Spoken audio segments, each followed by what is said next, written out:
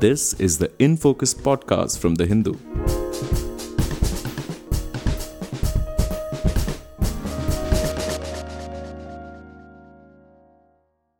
Hello and welcome to another edition of the In Focus podcast. I'm your host G. Sampath. The 22nd edition of the FIFA Men's World Cup will kick off in Qatar on November 20th. The month-long tournament is one of the biggest sporting events on the planet, followed by millions around the world. But this year's event has been dogged by controversy ever since Qatar won the hosting rights back in 2010. There have been allegations that Qatar bribed FIFA officials in order to win the bid to host the event. The host country has also faced criticism on its human rights track record, treatment of migrant workers, and sexual inequality and discrimination. For their part, Qatari officials have termed all the criticism as unfair and hinted that it is hypocritical. So, how did a tiny Gulf nation with hardly any soccer tradition, so to speak, end up hosting the World Cup? What's in it for Qatar? Why were they so desperate to be the hosts? And will the criticisms of Qatar overshadow the event itself? As for the sport, how do the 32 teams, this is going to be the last time I think we are going to have a 32-team World Cup, stack up? And to answer all these questions, we have with us N. Sudarshan from the Hindu's Sports Bureau. Sudarshan, thank you so much for joining us. Thank you so much for having me here. So Sudarshan, when we think of FIFA, for a long time we used to think of this guy called Sepp Blatter. He was the FIFA president when Qatar won the hosting rights back in 2010. And now he has called it a mistake to give the World Cup to Qatar. So do you agree with him that it is a mistake to have Qatar host the 2022 World Cup? Can you give us some kind of a quick background on how Qatar ended up hosting it and why so many people are calling it a mistake? And if you agree with that. Sure. So, Blatter, like you said, was the president when the decision to award the World Cups to both Russia in 2018 and Qatar in 2022 were made. If you actually observe it closely, Blatter didn't exactly say that it's a mistake to hold the tournament in Qatar because of the various bribery allegations or the human rights concerns that are being raised. But his whole point was that it was too small a country to host the World Cup. So, it was limited to that. So, I would say it's both right as well as wrong, because if you want to grow the World Cup, if you want to grow the game and want to get the World Cup to different areas, then the Arab world was one of the areas where it was not held before. So that's the right thing to do it there. But there is also some truth to the criticism, because Qatar, as you know, is a very small state and it can't necessarily hold so many people at a time. Question things into which we'll go later. But like you say, since the day the thing was awarded to Qatar, it has been mired in controversies, because even the vote was said to have been influenced heavily by bribery, because it was decided by a 14-8 vote, and in an executive committee of 24, even before the vote, 2 didn't make it to the vote because of bribery allegations. So it has been mired in all sorts of controversies since then, and it was also because there is a backstory to it. 4 votes from UEFA under the influence of Michel Platini, who was then the UEFA president, was in favor of Qatar. And days later, we saw that Qatari owners purchased Paris Saint-Germain, which is the biggest team in France, club team in France. So there was also pressure that was apparently put by the French president. So there's been all sorts of controversies and bribery allegations since Qatar was awarded the World Cup, and those have not sort of died down until now. Right, and why is it that Qatar was so desperate to be the host, going to the extent of doing things which have led to these kinds of allegations? It has been a long-standing project of Qatar to actually grow sporting-wise, and you can see that you have, I think, for Rio Olympics, I think a record 40 number of Qatari nationals, so to speak, qualified for the game. So they have had sports as one of their foreign policies of soft power. So you can see a lot of naturalized Qatari citizens taking part in these so-called multi-sport events representing their nation. So, and also they are big in TV marketing now. beIN Sports is owned by the Qatari royal family, which has pretty much the football rights in Western Asia and parts of Europe. So these are all tools for them to actually project their national identity worldwide. Buying of Paris Saint-Germain, signing Neymar, signing Messi. So these are all parts of their projects to project their national identity in a better way. Right. Now, coming to the actual controversy about human rights violations and treatment of migrant workers in Qatar and so on. So these kinds of violations and abusive practices have been going on for a long time, and Qatar won the hosting rights in 2010. So, did it make any commitment at the time of winning the bid that it's going to, tackle all these violations and abuses and sort of, therefore, were their expectations built on such a commitment, or is it like people are just randomly waking up and saying, look at Qatar today and all that? Like, why is this expectation that Qatar should have sort of remedied its human rights practices and treatment of migrant workers, and therefore why this outrage that it has not done so? When the World Cup was actually awarded, there were voices which actually said that Qatar is not the ideal host, considering all these human rights issues that were there. But FIFA, very interestingly, didn't even pay heed to any of these, because in their bid assessment document, like when countries submit their bids and FIFA assesses those bids, they apparently made just a stray line saying 6,000 odd migrant workers will be needed, but they made no requests to the Qatari side as if how they should be treated, what are the issues, what are the human rights things they will be concerned with. So this is what the reporting suggests, that they just made a cursory mention about the number of migrant workers who would be needed, but absolutely nothing on their state, how they are taken care of and things like that. So these issues have been there since then, and FIFA didn't ask for commitments. And I was in Doha in 2016, and there was pressure being put on Qatar to actually reform their wages, reform how they hand out these migrant work permits and all. But the organizing committee were like, yes, we are improving, but it will be very slow. And they made the argument that even Europe didn't change overnight. So that was their whole idea, but it was very slow. And things are improving, I would say, but they are extremely slow. Like, we had to wait until 2020 for them to introduce a higher minimum wage. And the long-standing practice in Qatar was to have something called the kafala system. So where each worker, any domestic worker, is prohibited from changing jobs freely. He has to ask for the present employer's permission to change jobs. So this was seen as highly restrictive, and the International Labour Organization got involved. And for this to be abolished, it took them time till 2020. So there were issues. FIFA didn't pay heed to them. There have been improvements, but they have been very slow. Right. Now, what has been the response of the football, the soccer community globally towards this entire issue? I mean, we have read, for instance, reports of the Australian football team releasing a video condemning Qatar's human rights violations and track record. So how have football fans and players in general reacted to the human rights restrictions and restrictions on civil liberties and so on? Because we know, for instance, also that I think former Germany captain, I think Philipp Lahm, has also said he's not going to be visiting Qatar for the World Cup, and a few other players have also done so, but others have been a little bit more sort of diplomatic about it. So what has been the general trend?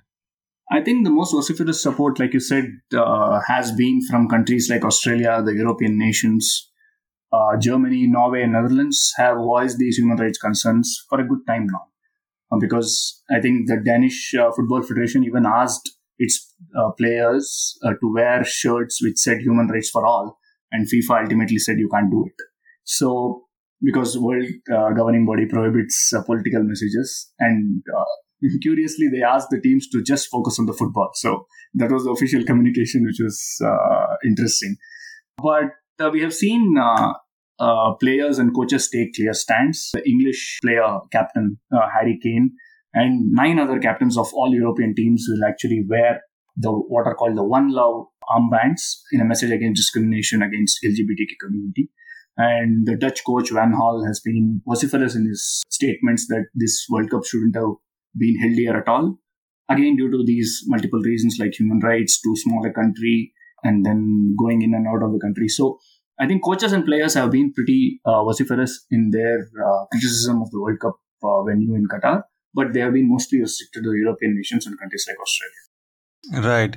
Now, coming to the actual logistics and the infrastructure which are needed for hosting an event of this magnitude. I mean, Qatar apparently had just one football stadium when it won the bid, and it had never qualified for a World Cup. I think no other country has sort of got hosting rights without qualifying for the World Cup even once. Can you talk a little bit about the progress Qatar has made since then in terms of infrastructure building and other related aspects? Yeah, sure. So, like you said, I think the Khalifa Stadium was the only one proper stadium that was standing when the bid was announced in favor of Qatar. I think the Khalifa Stadium was built in 1976, if I'm not wrong. So, what happens in these FIFA events is generally FIFA burdens, I would say, countries with developing very, very new infrastructure. So, that's what we saw both in South Africa, where stadiums actually went into disuse after that, and also in Brazil, where stadiums were be asked to build for one or two matches. So this has been a long-standing criticism with FIFA and with Qatar. Initially, it was 12 stadiums to be built, out of which 11 were to be new. And then they negotiated to get it down to 8, out of which 7 are new. The one is what you mentioned, the Khalifa Stadium. So since then, they have actually built 7 brand new stadiums. But one interesting thing that Qatar said it would do is, just so that a lot of these resources are not wasted, some of the stadiums will be dismantled. Like, for example, the 974 stadium, it's called 974 because that's the Qatar's dialing code. So, which is being built with a lot of remains of ship containers. So, that stadium is going to be dismantled. And they even said they would sell parts of it to developing countries where they can improve their infrastructure. And this is actually some first-hand information I also got when I was in 2016 in Doha for the AFC Cup. So this is what they have done. And it is also one of the smallest World Cups, I would say, geographically, because unlike Brazil, where countries were traveling thousands of miles and thousands of kilometers to actually get to different venues, here the farthest distance between the northernmost and the southernmost stadiums is going to be just 70 kilometers. So they also built a state-of-the-art metro network connecting 7 of these 8 stadiums. So you can watch multiple matches in a day. You can crisscross at very reasonably, less time and less expenses. So they opened this in 2019. So apart from that, they have developed their own airports, ports, and things like that. So infrastructure-wise, it's been pretty, I would say, smooth because they have the money to execute it and they had the time to do it as well. But it has also taken a huge toll. Like, this World Cup is being touted as the cost is in excess of 200 billion. I think the last World Cup in Russia was held for 15, and then before that, Brazil was also 15 billion. So there is easily 10 to 15 times the cost. So if this becomes the benchmark, who else can aspire to host the World Cup in the next coming years is a question. Right. You spoke earlier about Qatar being a very tiny country, and that was perhaps the reason why Sepp Blatter said it may not be the right choice. And then coming to the population, it's just 3 million people. And when the World Cup starts, when there's going to be an influx of about 1 million fans, is what the estimate is, which is equal to 1/3 of its population. So where are all these people going to stay? How are they going to find transportation and things like that? How is it going to be really chaotic, or is everything in place for the tourists? And I'm sure lots of people are going to be going from India, especially Kerala and Goa as well. Yeah, I think people have found it tough. Even the Dutch coach Louis van Gaal said his family and friends are finding it difficult to get places for accommodation and things like that. So, but like you said, they had to create infrastructure for so many people, and they have built hotels, and they have built these 2,000 bed temporary villages, and I think they have also organized 3 or 4 cruise ships where it can house 6,000 guests each. So they have had to find all these innovative solutions, but it's been tough to actually find accommodation and things like that. So where fans will really miss out is, like, unlike in other World Cups, where even if you don't get a match ticket, people do go there to experience, to revel in the atmosphere, soak in the atmosphere and things like that. But during this World Cup period, Qatar has actually said only those people who have a valid match ticket and a pre-booked hotel can actually enter the country. And for those people who do have tickets who are in the neighboring countries, initially there was a proposal to join Saudi and Bahrain near the border areas through trains so that those fans can actually come in and out and not just stay in Qatar, because that would be difficult. So because of the economic blockade and things like that, those plans didn't materialize at all. So now they have to come to the border. They'll be picked up in buses, transported to the stadiums and dropped back. So these are the kind of things that they have had to do. But like you said, the concerns are very real. A lot of people have not been able to find accommodations. I think a couple of my friends tried to get accommodations, and even those that were available were extremely expensive. I heard one report say that one bed in the temporary village that they have built cost close to $200 per night. So that is just insanely expensive. So these are the challenges which are very real. Right. I mean, you spoke about how even if a fan doesn't get a ticket to a match, they could just soak in the atmosphere. And speaking of soak in the atmosphere, usually these kinds of things tend to happen in bars and pubs, with big screens and so on, and with, of course, lots of beer drinking happening and so on. But Qatar is, as we know, a conservative Muslim nation, and there is very limited and controlled access to alcohol. And beer drinking, as you know, is a traditional World Cup watching activity. So how is this contradiction going to be dealt with? Are they going to be like separate enclosures where you go and drink beer? Like, how is it going to be managed? So, like you said, this is a big contradiction because Budweiser is one of FIFA's biggest sponsors. It has a multi-million-dollar contract with FIFA.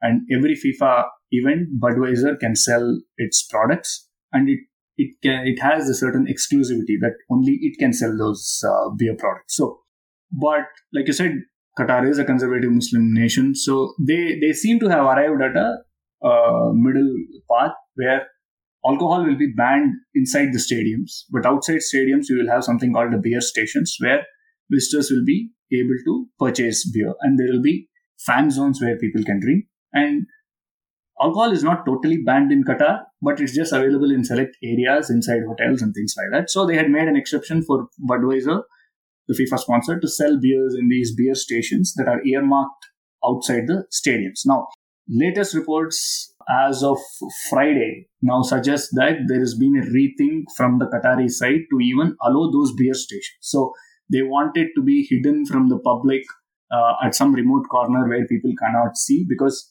they fear that the local population may turn against them for allowing alcohol. But FIFA is now in a very tricky situation because they can't say don't sell beer because it is one of the biggest sponsors.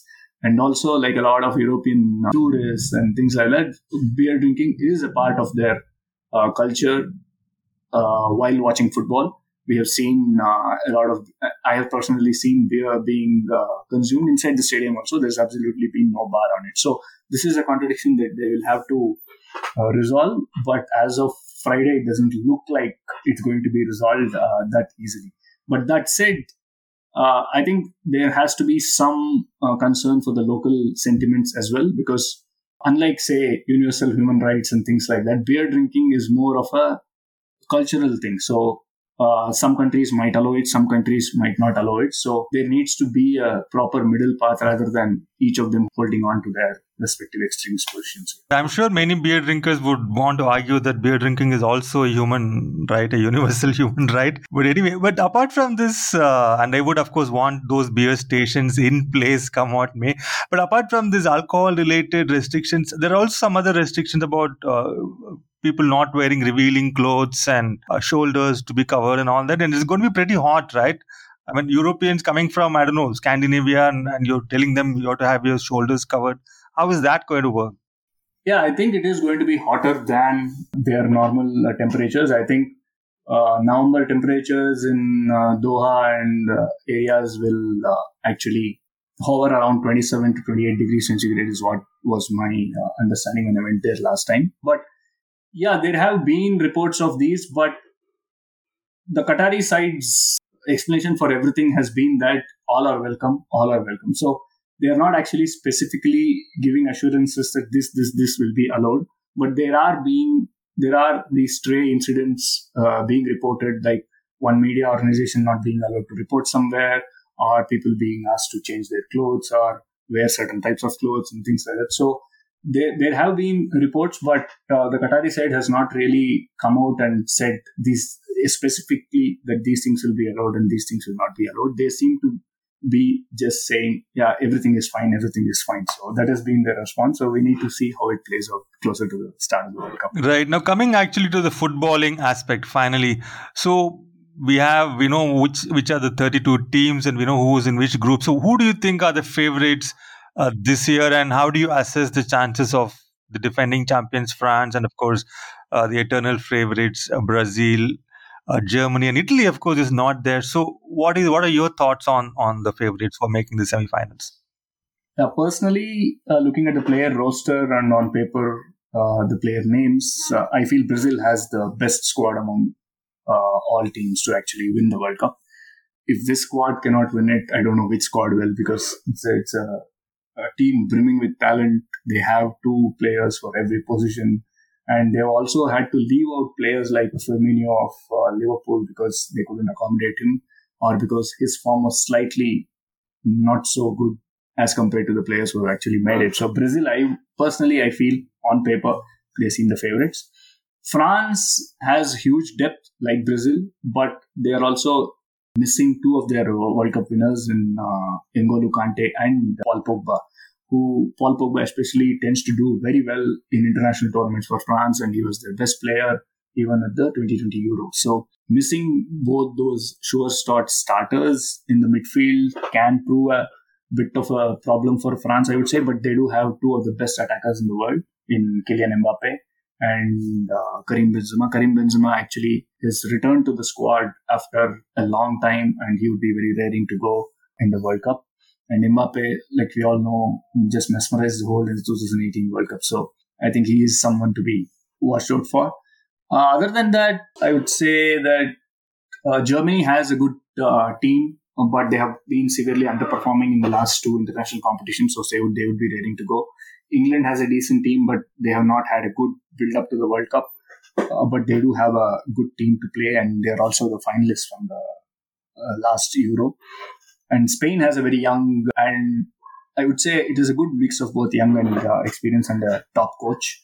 And Netherlands is back this time after missing out last year, but I'm not sure if they have a World Cup winning team, but that's what we thought in 2014 as well, but they made the semi-finals. They have a superb tactician in Louis van Gaal. So I would say these are the teams that we can genuinely look out for. And also Senegal, the African Cup of Nations champion. They are there, but not sure if they are World Cup winning material, but their top player, Sadio Mane, is there. He is carrying some fitness concerns, but they are also another team to watch out for. And of course, finally, Uruguay, that small nation, South American nation, which actually produces so many superb players, Edison Cavani and things like that, and Luis Suarez. And of course, Messi would want to sign off with a World Cup win. And he has a team that can actually deliver. So we'll see how that goes. So you didn't say much about Argentina as one of the favorites. It's almost like an afterthought. You don't have high hopes from them? I do have high hopes from them, but I think I messed up the order. So sorry. Okay. So what about the host team, Sudarshan? Because they've never qualified. They've had just 10 years to build a solid team which can at least be competitive. So like, how do you see them performing? Are they going to be like 10-0, 6-0 score lines, or are they going to be competitive? And like, do they have, how good is their team really? I don't think it will be lopsided against them because they are the reigning Asian champions. So they did win the Asian Championship in 2019, beating fancy team Japan in the final. Japan were 4-time winners and going for a record 5th championship, but Qatar won it. Now, there is a curious twist to this because, like I mentioned before, Qatar naturalizes a lot of its players. Like, they are all born or of different backgrounds, and they are all given Qatari passports to play for them. So their team is actually decent because they won the Asian Championship, like I said, and they have some pretty good players. Like there's a forward called Akram Afif, who played under Xavi Hernandez, the Barcelona coach, at Al Sadd, which is a Qatari-based club. And they also have another forward called Almoz Ali, who scored a record 9 goals in the Asian Cup. So they do have players. Now, Who are those players? They are all of Yemeni, Sudanese, Bahrain, Egyptian descent. So most of them are naturalized Qatari players. So they do have a decent team, and I don't think it will be those lopsided scores. And they have a coach who knows them pretty well. Felix Sanchez, who has been in Qatar since 2006. He has progressed to the youth teams and things like that. So he knows Qatari football pretty well. He knows his players pretty well, and he has been with the team for long. So I wouldn't actually discount them from performing decently. I don't know if they'll get out of the group, but to me personally, I don't think there'll be those lopsided scores against them. Right. One final question before we wrap up, Sudarshan. What about the star players, the highest goal scorers, etc.? Who's going to light up this World Cup through individual brilliance? Like, who do we look out for? The individual stars at this World Cup, I think it will be driven by these three people: Messi, Neymar, and Ronaldo. For Messi and Ronaldo, this is in all probability their last World Cups. They would want to sign off on a good note. I don't know if I don't think Portugal has a World Cup winning squad. They do have superb players apart from Ronaldo in Bernardo Silva, Bruno Fernandes, and things like that. And then Messi finally has a good team around him, and they also won the Copa America recently, which broke a long trophy drought. So I think Messi will be really raring to go, and Argentina, I think, are unbeaten in some 30-odd international games coming into the World Cup. So they should be good, and Messi will be their star. And Neymar, of course, who has given mixed signals about playing the next World Cup. So he would want to finally get on the World Cup winning bandwagon, because I think in 2014, when they were humiliated by Germany, he was not there. He was injured. And 2018 also, they played decently, but they couldn't do much. And of course, there's Mbappe, and there are Benzema. And Kevin De Bruyne at Belgium is another star who can literally change matches single-handedly. I mentioned Sadio Mane of Senegal. And there are all these big players who play for big European countries, European clubs, who are actually leading their own smaller footballing nations. Like Lewandowski's Poland's Lewandowski. And then Korea's Heung-min Son, and then England's Harry Kane. But I would have a special eye on Vinicius Jr. for Brazil. He has been superb for Real Madrid in the past 2 years. And he was signed as a very young player by Real Madrid for big money. And he has really come off age, I would say, in the last 2 years. And so this World Cup, he can really explode on the world stage. Right. Thank you so much, Sudarshan. I mean, it's going to be, I think that most people would be looking forward to sort of moving beyond the various controversies and getting to the actual events, so to speak, on the pitch itself. Thank you so much for sharing your thoughts, insights, and your list of favorites. We all look forward to watching the World Cup, maybe come back and do more analysis once again towards the end. Thank you so much. Thank you. Thank you so much, Sampath. It was a pleasure being here. In Focus will be back soon with analysis of the biggest news issues. In the meantime, you can find our podcast on Spotify, Apple Podcasts, Stitcher, and other platforms. Just search for In Focus by The Hindu. We'll see you soon.